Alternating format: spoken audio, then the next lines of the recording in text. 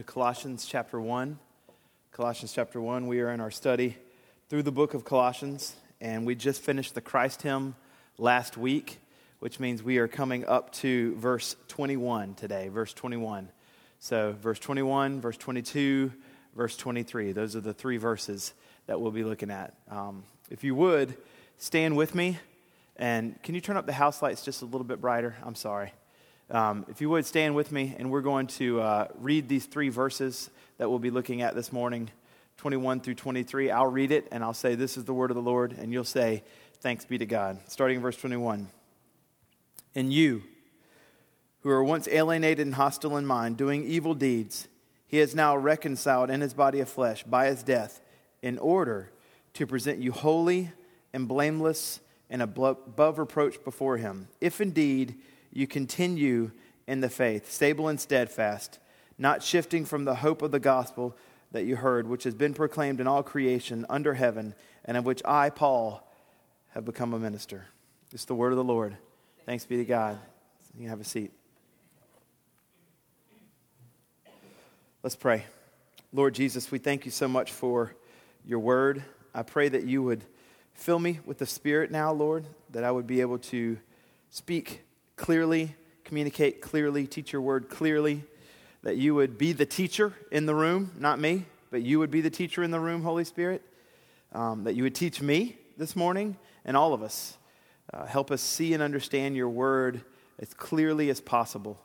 And Lord, where there's conviction, I pray that you would do it. Where there's comfort, I pray that you would do it. And where there's equipping, God, I pray that you would do it. As always, we're in a constant state of dependence upon you, as we are this morning, to be able to hear from you. So would you come now? We love you. We praise you. All this in Jesus' name. Amen. So, just as a reminder, we looked at the Christ hymn the last 2 weeks. That's chapter 1, verse 15 through 20. And the Christ hymn kind of has two sections. The first section was verse 15, 16, and 17, where on a very high level, Paul is helping the Colossian church understand the greatness of who Christ is and what he's done in all of creation. In verse 18, he takes a turn and he zooms in on what the work of Christ and what he's done in the new creation, the church. And he talks about how glorious Christ is in all of the new creation. At the very, very end, Paul brings it home, if you will. So he's been talking on big levels, mostly about who Christ is. But when you get to verse 20, you see where he starts talking about the work of reconciliation and what he's done for us. Hey, Tyreek, how you doing, buddy? My friend Tyreek's here. I just want to say, hey, good to see you, buddy. He's on my soccer team. So anyway, verse 20, actually, not my soccer team. I'm not 10, or 7. So anyway, back to the verse 20. And through him to reconcile. So we're looking at verse 20. It says, through him to reconcile to himself all things, whether on earth or in heaven, by making peace by the blood of his cross. So you can see as they finish the Christ, as Paul finished, at verse 20 of reconciliation, you have this mention of reconciliation, okay? And that verse 20 of reconciliation is what brings us into the teaching that we're looking at today, 21, 22, 23. We're looking at the work of reconciliation. Reconciliation is just the concept where two people are estranged from each other. They need to be brought back together. There needs to be peace between the two of them, but there's not peace between the two of them. There's enmity, there's strife, there's something wrong. There could have been a bringing together in the very beginning where things were fine, or there could have just been, there's never been anything fine, but reconciliation needs to happen. And so that's what we're looking at here is the idea of reconciliation. And so we're going into verse 21, Paul's been talking about this cosmic scale of creation and all things, but he's zoomed us down into verse 20 to talk about reconciliation. And so when we get to verse 21, 22, 23, he's going to talk about reconciliation. You can see reconciliation accomplished and applied. It's happened, and here's how it's happened. Here's how it's been applied to us. And so all things were created through him and for him in verse 16, and since that's the case, he's going to now reconcile all things to himself. Specifically, we can see, as it says in verse 20, by making peace by the blood of his cross. So reconciliation happened because of Jesus' cross. You have God, you have us, and there needs to be a bringing together of us and God. And we are totally incapable of causing this reconciliation. Only God can cause it. God could just leave us unreconciled and do nothing, but instead, he sent forth his son to die on the cross for us, and now reconciliation between us and God can happen because, and solely because of, God taking the first initiative. And that's where we're looking at in verse 21 here. Verse 21, verse 22, verse 23. These three simple verses are literally our 3 points today. Verse 21 is first point 1. Verse 22 will be point 2. Verse 23 will be point 3. You'll see how it's working. But basically, the big idea is reconciliation and what's happened in reconciliation. Now, start with an illustration here. Whenever I was in high school and even in college, I had a specific goal. Now, children, don't do this. Don't do this, okay? This is not a positive illustration. But nevertheless, this is what I did. Whenever I was in high school, my goal in high school and college, and maybe even middle school, was to maximize the amount of sleep that I could get in every single class that I was in. All I wanted to do is figure out how to sleep. So I was very strategic about the number of hours I could get of sleep per day. My wardrobe, if I could wear my hat in class, I could pull down the thing over my eyes and they wouldn't see that I was sleeping, to where I sat, sit as far back as possible so the teacher doesn't see you, to getting my work done as fast as possible, for just pass little handouts so that I could start sleeping, get others to take notes for me that I trusted so I could sleep right away and I could have the full hour. On and on and on. Any amount of sleep you get at any point in class or even today in service won't impress me. I mean, I was very strategic in everything I could do. Here's an example. One time, I took an SAT verbal class because apparently words was hard for me in high school. And so I took this SAT verbal class, which did not help. And I'm totally embarrassed by my oldest, who's already taken the SAT, and she destroyed I took it in high school, and, I'm getting way off track. My point is, I needed to take SAT verbal. I fall asleep in class, which I was fine to do. And so I slept so hard when I woke up, like, the people around me, I knew who they were, right? I fell asleep so hard, I woke up, and there was brand new people around me. And I'm like, this isn't my SAT verbal class. Who are these people? I don't even know who these people are. I slept so much. When I woke up, I looked like I belonged. I looked like an active student. I looked like I was supposed to be there. But as I started looking around, I wasn't supposed to be there at all. I was actually not an active student of this class, totally knew that I was asleep, and whenever I didn't belong whatsoever. I was an absolute faker. Now, my teacher knew that I was asleep, and whenever I fell asleep, she told the class to just get up really super quiet. And she stood at the door and told the next class to come in really super quiet. And so I woke up 15, 20 minutes into my class, and she's like, that's what you get for sleeping. I got everybody to walk in and out. And so my point is, like, I looked like I belonged, but because of my faking and my sleeping or whatever, it came back and it got me, right? It came back and it got me. Here's the point that I'm trying to make. You can look like you are an active Christian. You can look like you're walking with Christ, but you can absolutely be faking it. You can absolutely be faking it. I'm going to reference Matthew 7.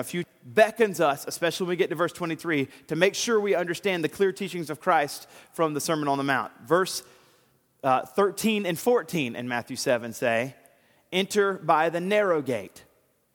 For the gate is wide and the way is easy that leads to destruction, and those who enter it are many. But the gate is narrow and the way is hard that leads to life, and those who find it are few. So in this one little teaching, he's showing us there's two gates, all right? There's the narrow way, and it's difficult. But those that enter through this narrow gate, they find life. They go to heaven.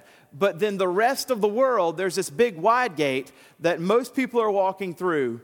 And as they're going through this, they might, any number of scenarios, they might think they're a Christian, but they're not.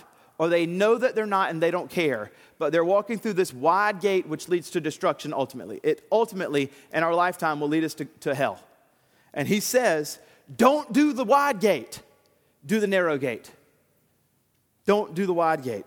The point of this text, verse 21, 20, 22, 23. The design of this text is to weed out, pun intended, four soils, to weed out those who are true believers and not. If you don't know the four soils, basically Jesus tells a parable and he says there's four soils. One is the path and people walked on it and the birds came and ate it. The next is the rocky soil and the water couldn't get into it and it couldn't grow. The next is the weeds where it comes up and it chokes them out and they couldn't grow. The fourth one is the good soil and it grew 100-fold. The other three, they think that they're Christians, but they're ultimately not. The path, they can't grow. There's rocks. Water can't get to it. They can't grow. There's weeds that come and they choke it. They can't grow. They look in some manner like they're Christian, but eventually that plant dies. It's not good. But there's this other soil, and of course the soil are our hearts. Which one is our heart? Is it hard? Is it rocky? Is it weedy? Or is it actually good soil?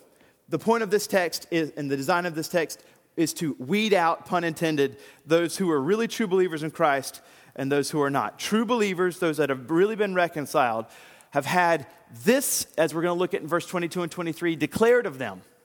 And they should be walking in a particular way. The design of this text, as I said, is to weed out those who are really true believers and those who are not. Matthew chapter 7, verse 21, 22, 23. So we're referencing back to that same teaching. This is what Jesus says. There's a day where people will come up to him in heaven, and they'll think that they're believers. We're talking about the wide gate people, not those that knew that they weren't, but those who thought they were Christians on the wide gate people. Not the narrow, but the wide. They're going to one day look at Jesus, and they're going to say, oh, Jesus, I'm supposed to come to heaven with you. This is what it says. Not everyone who says to me, Lord, Lord, that is literally kurios.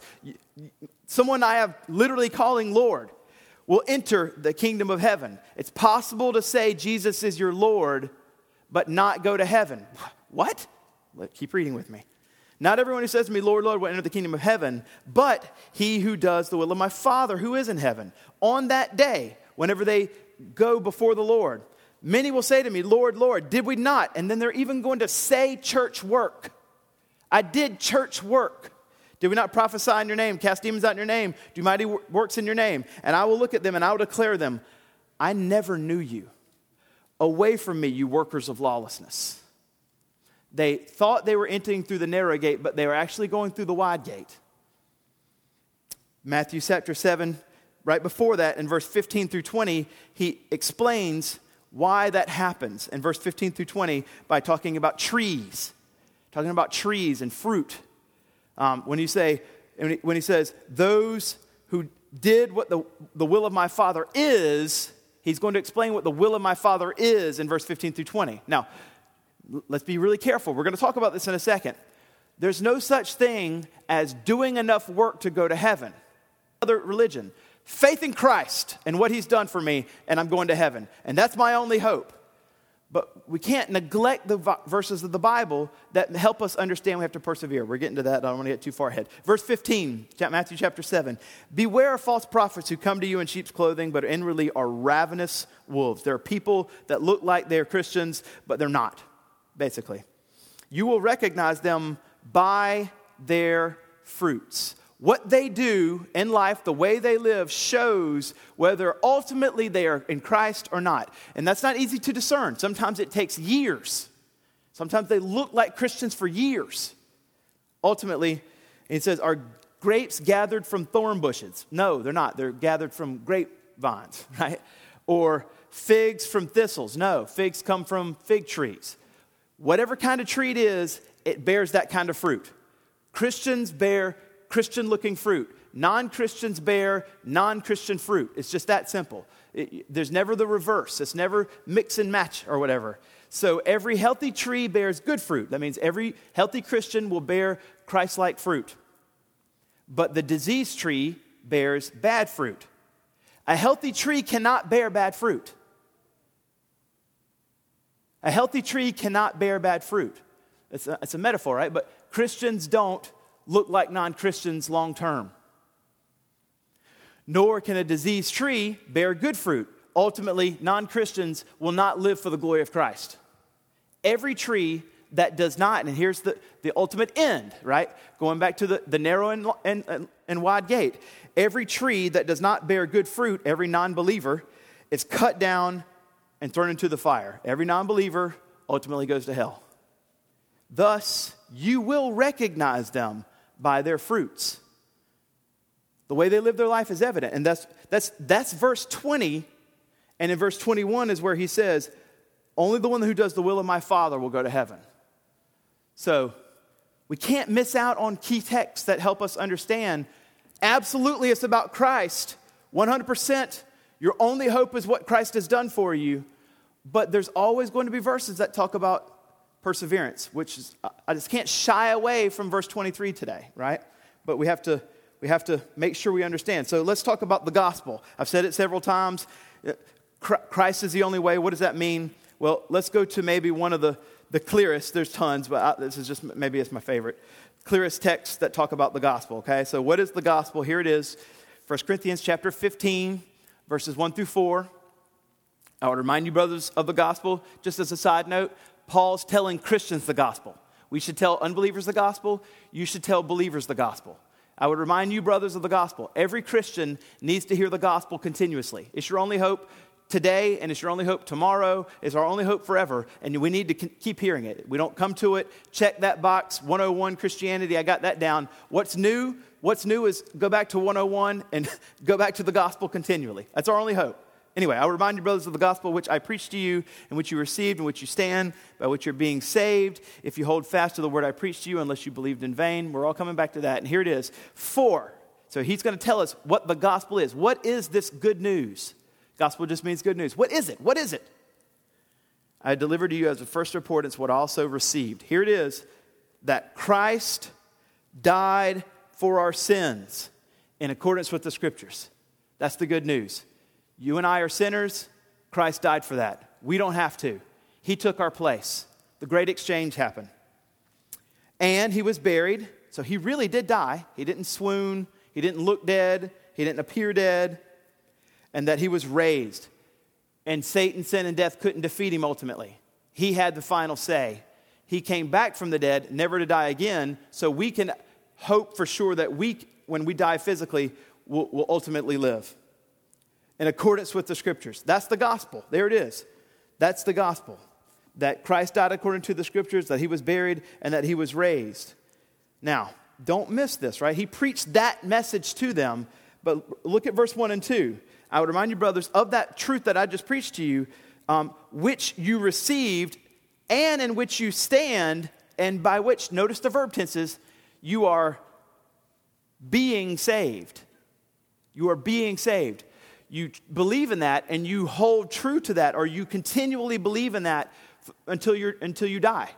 You are being saved. And then he even says, if you hold fast to the word I preached to you, unless you believed in vain. So there's a way to believe. This is just a Greek word, pistos. There's a way to faith. There's a way to believe and not really it be true. You could believe in vain, is what he's pointing us to, right? And so the way that you don't believe in vain is to hold fast, as he says, to the good news. Hold fast to the message that Christ died for our sins, that he was buried, and that he was raised. And so that's the message. And so I know what you might be thinking now. But you've said that 1,000 times. Since the church opened, you've never stopped saying that. Exactly, right? And so I know that. So why are you saying that? Because the Bible's telling us that today. That's why I'm saying it. And so there's still a way, though, to think all of that is true. To say, I mentally assent to every single thing you've just said, but still not be a believer. There's still a way for that to be possible. And that's what I want to talk about. The design of the text today is to weed out, pun intended, force those who are true believers in Christ and those who are not. So that in the end, we say, he died for us, he died for our sins. I don't want to go to hell. I don't want to receive eternal conscious torment, punishment forever. I want to hold fast. I want to hold firm, and I want to be with him forever. So, as I said, verse 21 is the bad news today. Verse 22 should blow your socks off with encouragement. And verse 23 is where the challenge comes. All right? Verse 21 of Colossians chapter 1. This is the reconciliation accomplished and applied. Point number 1. You can go ahead and put it up. Gravity of previous condition without Christ. This is the bad news. When we hear these things, this is who we were before Christ. Verse 21, and you who were once alienated and hostile in mind, doing evil deeds, comma, we're going to stop there, all right? So this is the gravity of the previous condition without reconciliation. This is who we were before we became believers, and this is who every single believer, non-believer is right now. And Paul, in verse 21, and you. Now, let's not miss the and you. It's important. Remember, 15 through 20, it's been Jesus large scale, all about Jesus. Everything I want to talk about is about Jesus. And all of a sudden, he just brings it all the way down to the Colossian church, right there in the first century, to the tiny little podunk, small little redneck church in the middle of nowhere, Colossae, and says, you. He just brought it all the way down to them. Written, and this "and you" is written in the Greek with a special emphasis. And he's been, as I said, wanting to talk about Christ on large scales, and he's wanting to bring it right down there to one church, one faith family, and help them feel the glorious weight of reconciliation. And he's doing the same thing in this church this morning. And you. For the Colossians, now for us. And you. And then he says these three specific descriptions of our previous condition. And he says, and you who once were. See Ephesians chapter 2, verses 1 through 3. If you one, alienated. Remember I said reconciliation had to happen. That's because we were alienated. God was here. We were here. We had no way to get here. The only way for us to get here is for God to come over to us and bring us back. That's it. Without that, we're in trouble. It's because we were alienated. Apolatrio. We were alienated. This is our relational condition. Every single one of these is going to describe our relation, a condition of ours. Our relational condition, our attitudinal condition, our volitional condition. This is our relational condition, namely that we're alienated. We are separated. We are not in relationship with God before Christ.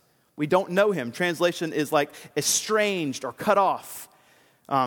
J. Mack says non-Christians are detached from God, John MacArthur. They are detached from God because of sin, because there's no such thing as an innocent heathen. There's no such thing. Everybody who's not in Christ is a heathen or whatever you want to say. And so the Colossians were at one point continuously and persistently. That's the way that they're wanting us to feel, is this continual nature. You once were continually and persistently alienated from God. That's who you were.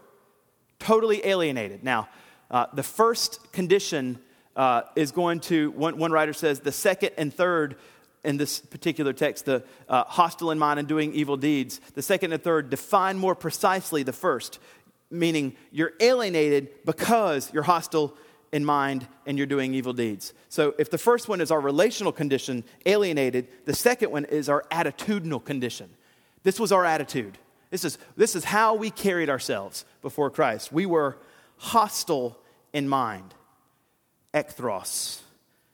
This is, Calvin says, also including our intentions. We were hostile in mind. The way we lived, the way we thought, the way that we acted continually before Christ is we were angry towards God. We hated God. Now you'd say, that's not true of me. I didn't hate God. I was fine with God. I just wasn't, cool with God. It seems like I wasn't a Christian, but I was fine with him. I was fine that he existed. That's not the case. If we don't want to live for Christ's glory as believers, we're angry. We're hostile. This is how the Bible describes us. Romans 1, this is a little bit lengthy, but Romans 1 is just captures our hostility as unbelievers towards God. Starting in verse 21, for although they knew God, this is unbelievers. Even though they knew God, meaning they knew God existed, this is all of us before Christ. Even though we knew God existed, we didn't honor God. We didn't give thanks to him, but they became futile in their thinking, and their foolish hearts were darkened. They claimed to be wise, but they became fools. They exchanged the glory of the immortal God for images resembling mortal man. In other words, instead of wanting to live lives that glorified God, we just wanted to live lives that glorified anything that was created. Us, stuff, whatever. Such as birds, animals, creeping things. Therefore, God said, if you don't want to give me glory, I'm going to give you over to what you want. Here's what you want. And this is what he says. God gave them up to the lusts of their hearts, to impurity, to the dishonoring of their bodies, because they exchanged the truth about God for a lie and worshiped and served the creature, anything created, rather than the Creator, who is forever blessed. Amen. For this reason, God gave them. You want to be hostile? Then go full. Everything you want then. Here it is. For this reason, God gave them up to dishonorable passions. For women exchanged natural relations for those that are contrary to nature, and men likewise gave up natural relations with women and were consumed for passion for one another. Men committed shameless acts with men, receiving them themselves due penalty for their error. And since they didn't see fit to acknowledge God, this is what it means to be hostile to God, to just do whatever you want at any point. Since they did not see fit to acknowledge God, God gave them to a debased mind to do what not to be done. They were filled with, hostile to God means they were filled with all manner of unrighteousness, evil, covetousness, malice. They're full of envy, murder, strife, deceit, maliciousness. They are gossips, slanderers, haters of God, insolent, haughty, boastful, inventors of evil, disobedient to parents. That feels like it doesn't belong in this huge bad list. Children, it does. Foolish, faithless, heartless, ruthless.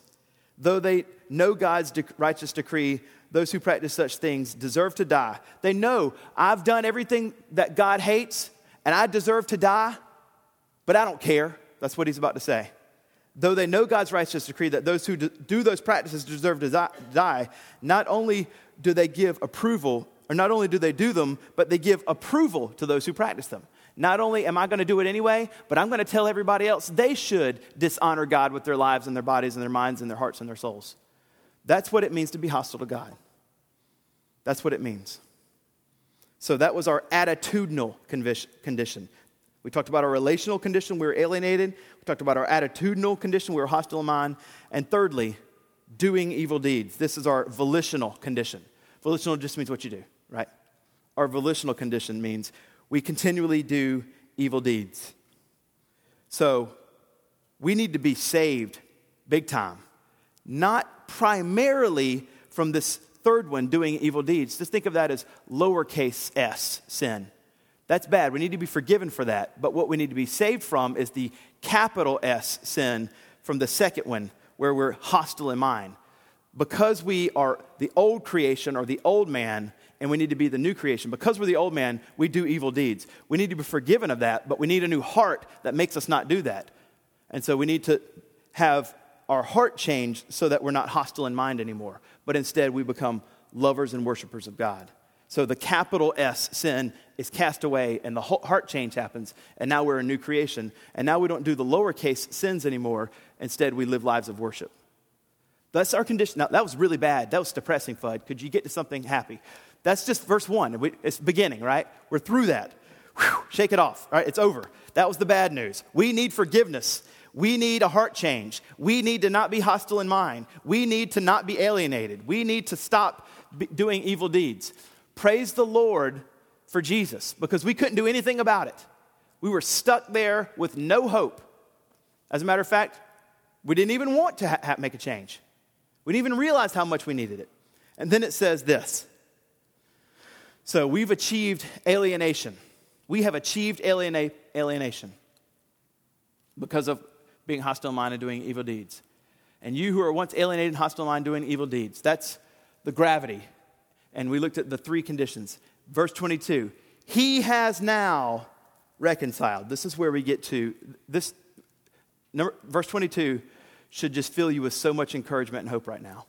Because this is, just as bad as it gets to just unbelievably good news. Verse 22, he has now reconciled in his body of flesh by his death in order to present you holy and blameless and above reproach before him. I can remember one day I was talking to a guy, this is in college, his name was Andy. He's a pastor out in California now. I can remember one day, Andy, I was married, I had just graduated, and I was working at Charleston Southern University in the enrollment office, and he was a student. I helped bring him in from Michigan, and he was a ministry major, he was feeling really bad one day, and so he came up to the office, and he just wanted, dude, I'm feeling terrible.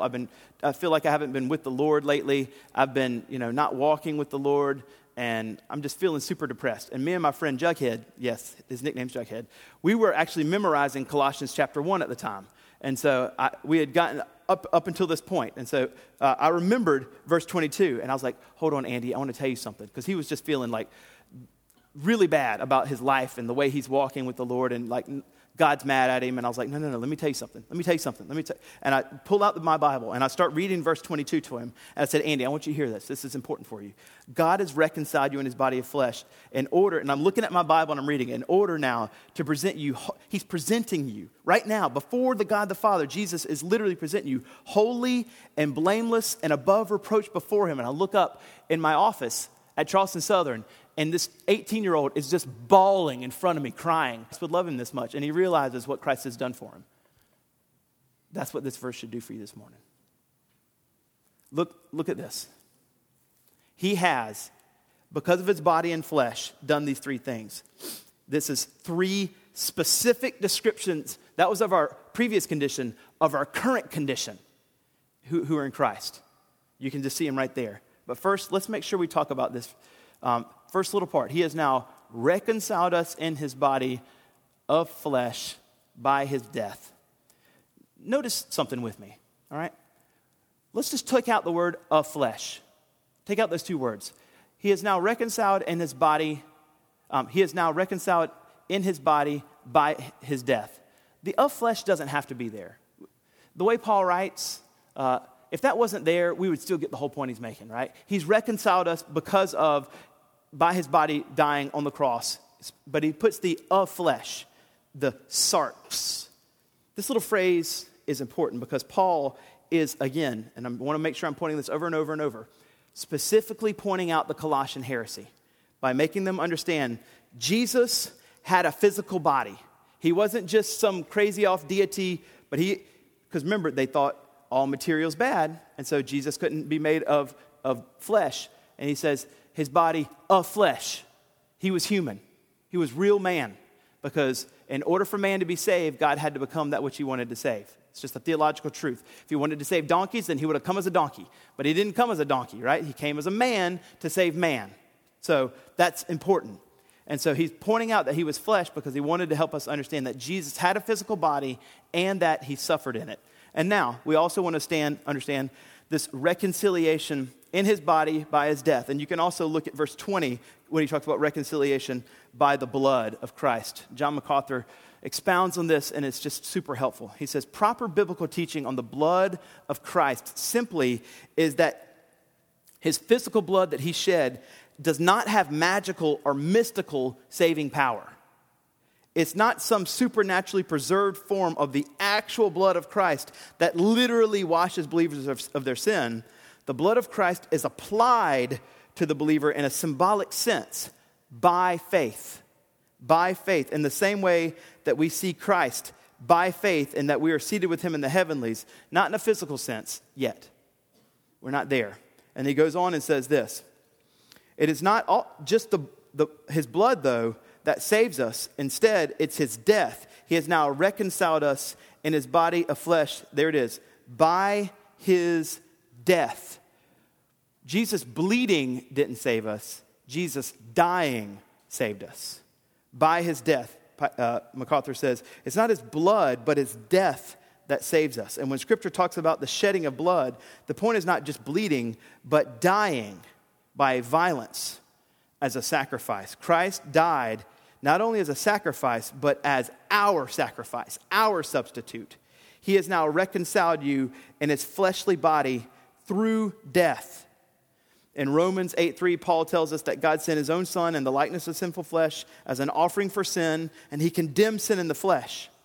He took the place of sinners, dying as a substitutionary death that paid the full penalty of sin for those who believe. This death satisfied God's wrath. God had wrath towards us, righteous wrath. He was angry at us because we were sinners, and it was supposed to be poured out on us.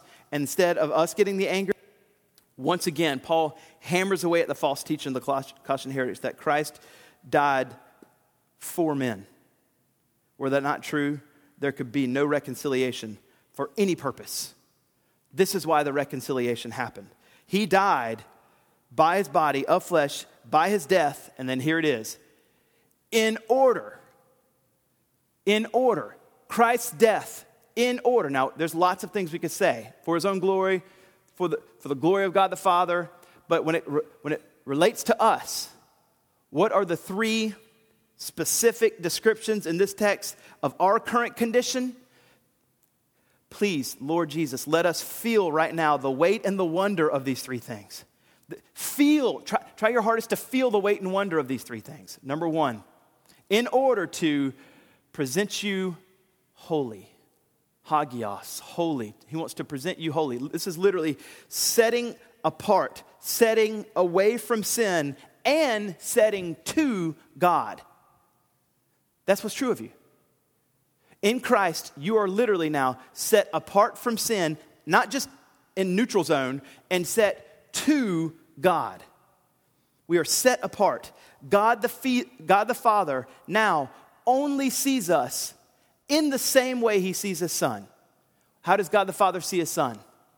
Perfect, holy, righteous, blameless. That's how he sees you. Never get over that. Never get over that. We are now holy. We are holy. We are justified. We are being made holy also.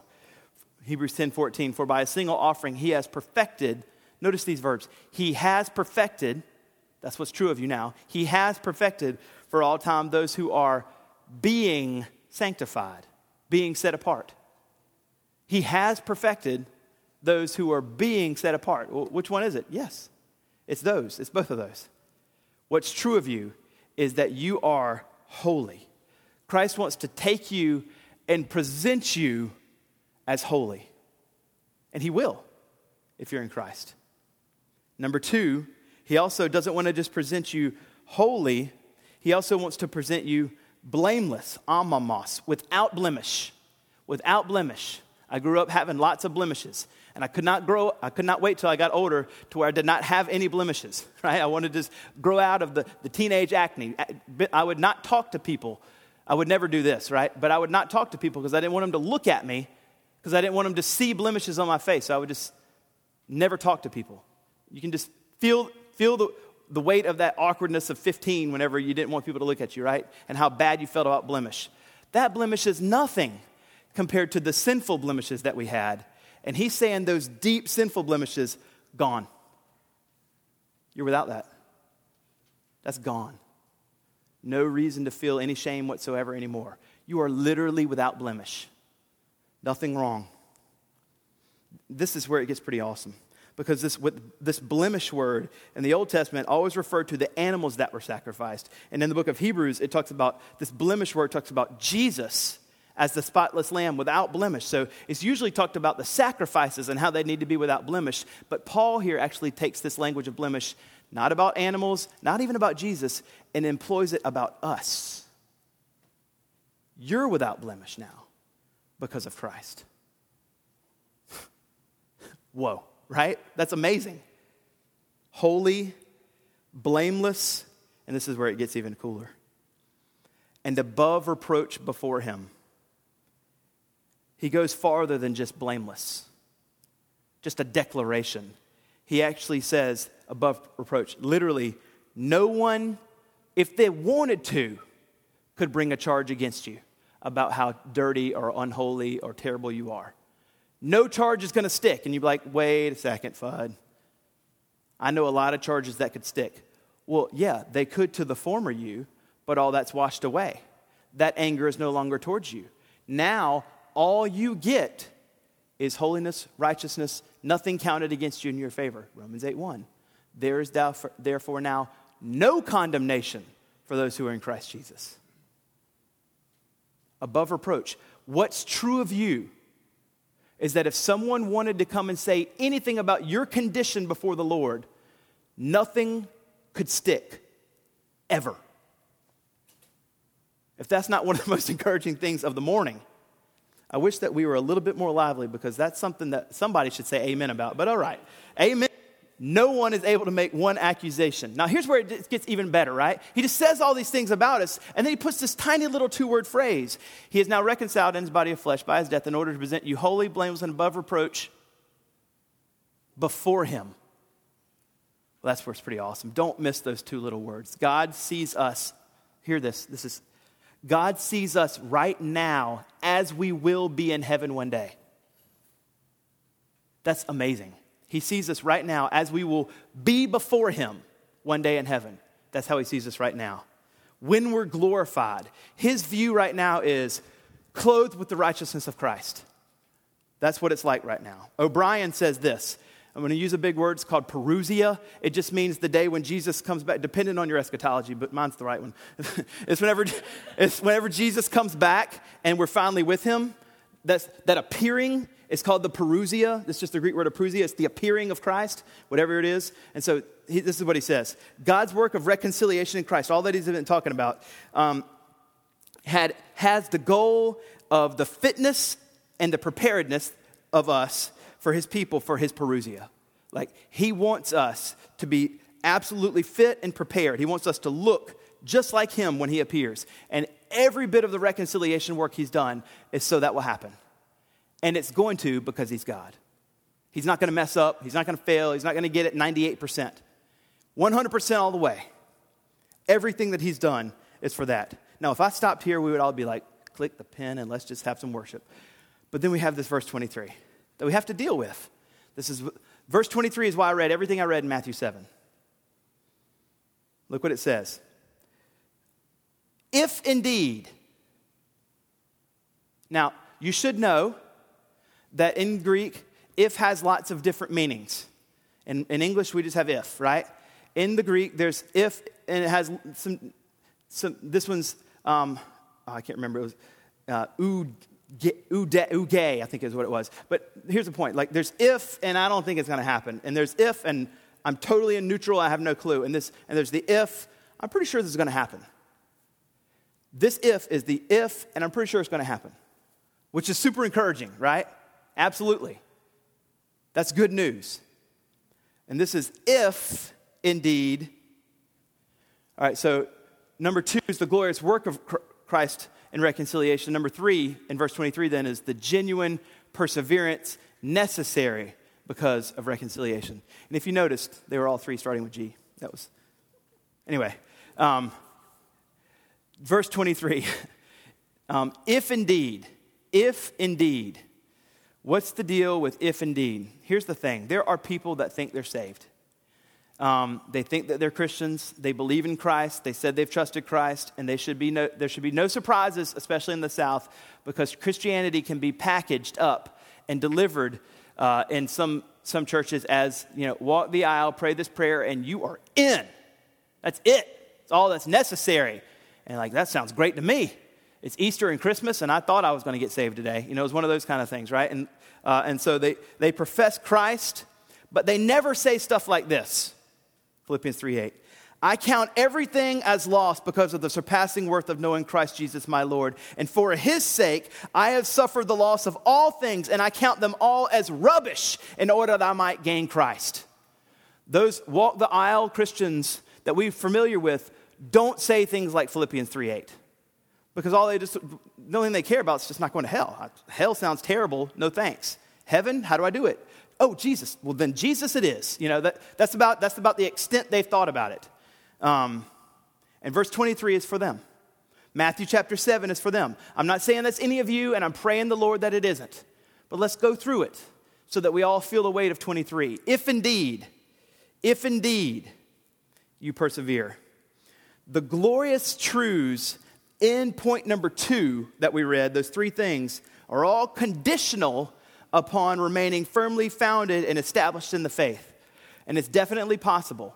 Ironically, John 6:66, John chapter 6, verse 66, gives the story, that's very ironic, of the story where Jesus gives hard teaching, and there was tons of disciples that would follow him, and when they hear the hard teaching, they're like, they leave. Don't want to follow Jesus if it means that. That's in John chapter 6, verse 66. Perseverance, as John MacArthur says, perseverance is the hallmark of a true saint. If indeed you continue in the faith, you have to continue in the faith. What does that mean? What does continue in the faith mean, Fudd? Because I want that. What does that mean? Well, verse 23 is very kind to us because it tells us 2 specific descriptions of continue in the faith. It tells us specifically what perseverance looks like if you continue in the faith. So what does perseverance look like? Two specific descriptions. If indeed you, here it is, number one, continue in the faith. Continue in the faith. This is continue to hold fast. Continue to believe in Christ. And he gives us two little ways to understand continue in the faith: stable and steadfast. Stable and steadfast. This should wake us up. This should help us understand. Calvin says, Paul intimates or subtly hints that they're still just making progress in the faith, but they've not yet quite reached the goal. They still have to continue in the faith. You will persevere, but because you persevere, you shouldn't pat yourself on the back as the perseverance king or queen, right? You will persevere because of God. 1 Corinthians chapter 1, verse 30. And because of him, you are in Christ Jesus. Because of God, you are in Christ Jesus, who became to us wisdom from God, righteousness, redemption. And so, this is maybe different from what you've heard. But how do we continue in the faith? It tells us stable, steadfast. Stable and steadfast. Faith is actively trusting in Christ right now. It's not banking on the prayer you prayed when you were 8 or 15 or 27 as I know that I'm a Christian because I did that. It's banking on my present trust right now. Who do I trust right now? Christ. Why? Because he took my place. Am I a Christian? Well, am I presently trusting Christ? Yes, then I'm a Christian. Who am I presently trusting? That's what it is.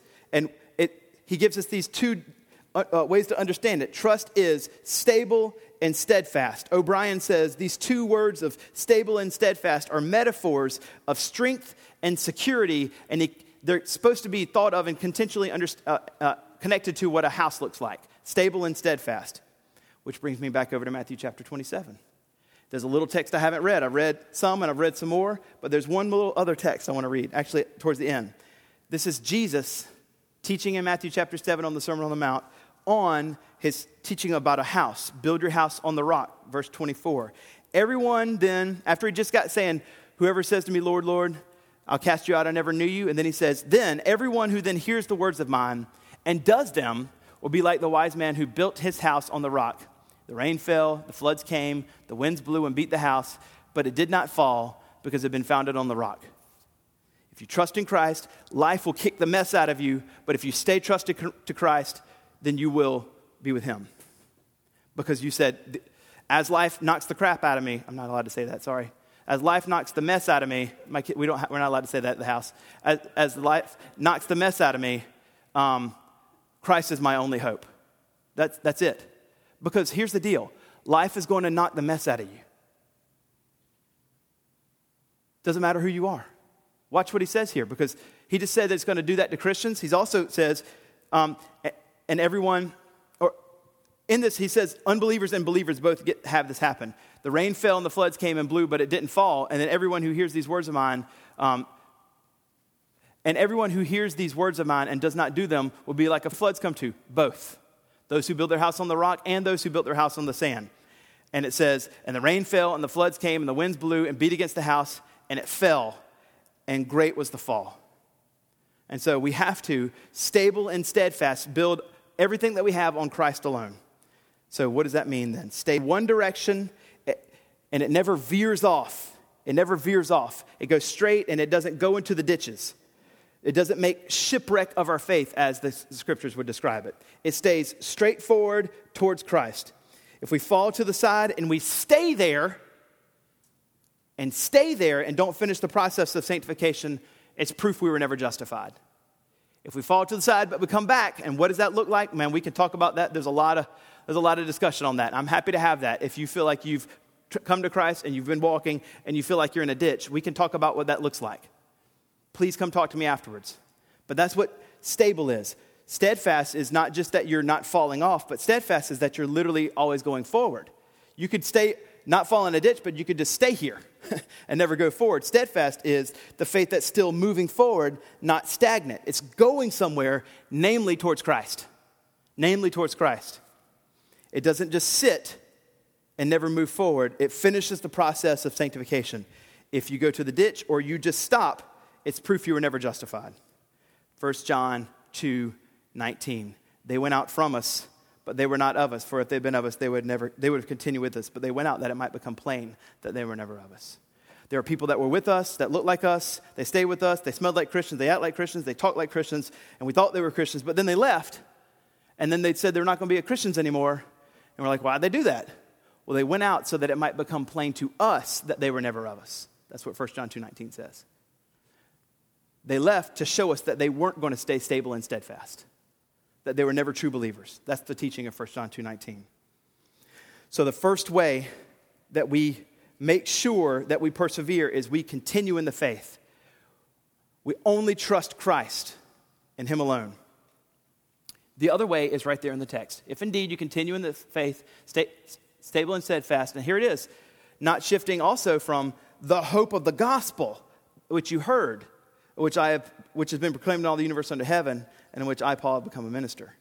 So if we're looking at this, the way you persevere is, one, you continue in the faith, stable and steadfast. Number two is you don't constantly shift from the gospel that you heard. In other words, you don't change the gospel to something else.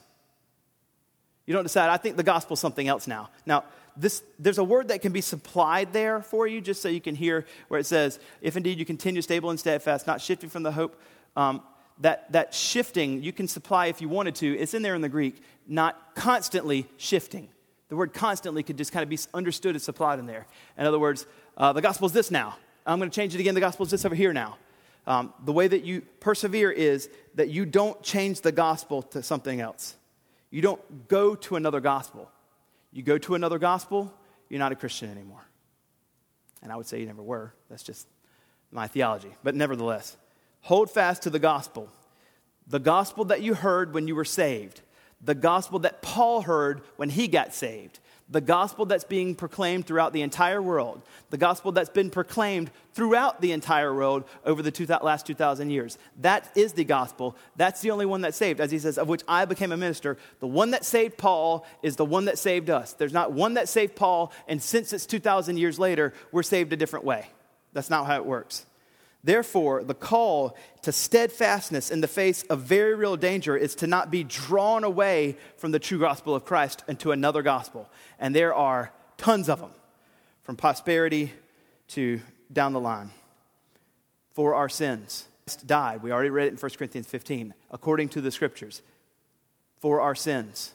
And that he was buried and that he was raised according to the scriptures. The end. That's it. And we don't shift away from it. We don't fall away from it to show that we were never regenerate. Instead, we continue trusting in the gospel of Christ. He is our only hope, and there isn't a plan B, and there shouldn't be a plan B, or plan A is worth nothing.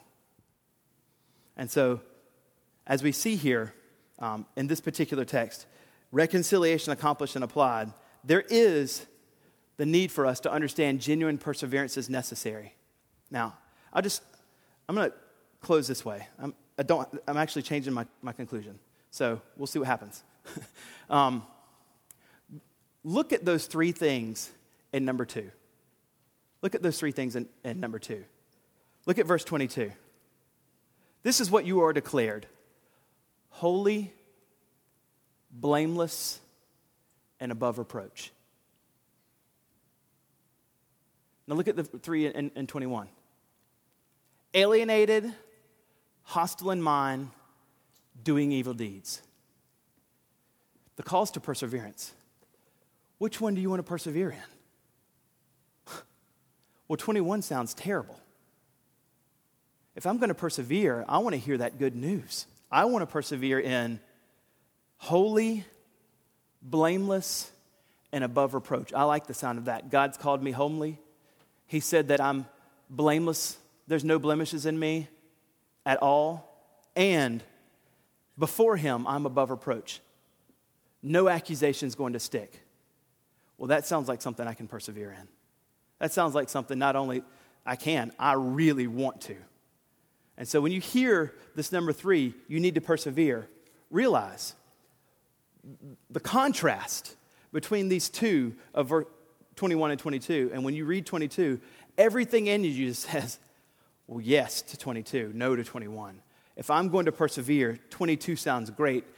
And remember this, the only way you and I will do it is because of Christ. Well, that means he gets all the glory and not me. So when we see this, reconciliation accomplished and applied, it's not like, but maybe not. Don't hear that, right? Instead, think of the great, glorious truths of verse 22 and know that perseverance is God's work in me and that you're going to do it no matter what because you've just never gotten over the fact that you are holy and blameless and above reproach. And if you need to, like I read it to Andy at Charleston Southern every single day and it makes you just bawl cry in the middle of the day on a Tuesday afternoon, then go do it. So that you can have those great, glorious words read over you or proclaimed over you, that in Christ you are holy, blameless, and above reproach before him. Let's pray. Lord Jesus, what a great text. And I thank you so much for these words. The condition before Christ is absolutely scary, but there could not be a greater contrast to the next verse, to know that we are now, because of you, holy, blameless, and above reproach. And all of it's because of Christ. I pray that if anyone here doesn't know you, they've never confessed their sin, they've never proclaimed you as their Lord and King, that you would save them right now. And that they would see the work of the cross or the death of Jesus on the cross as for them. And they would say yes to that, and they would believe.